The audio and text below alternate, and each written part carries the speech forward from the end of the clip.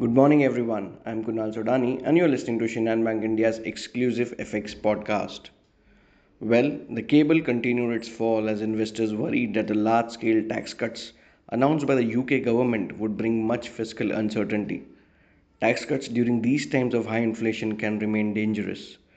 And that is the reason if you see USD GBP, that is cable pair, moving as low as 1.03 levels and bounced later, but it touched the lows of 1.03.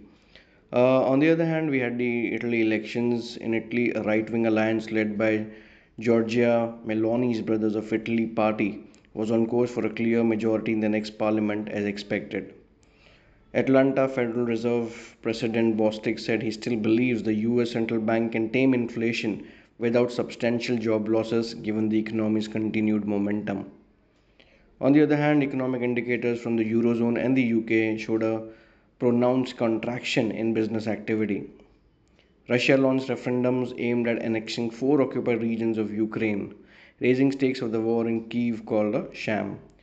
In terms of important data points, we have German IFO business climate for the Eurozone, and the ECB President Lagarde will be speaking today as well. Now, if you see the overall setup, dollar index touched 114 half levels, while cable, moving around 1.03 levels. 10-year US Treasury yields continue to be at around 3.72%. Brent crude prices are lower, around $86 per barrel.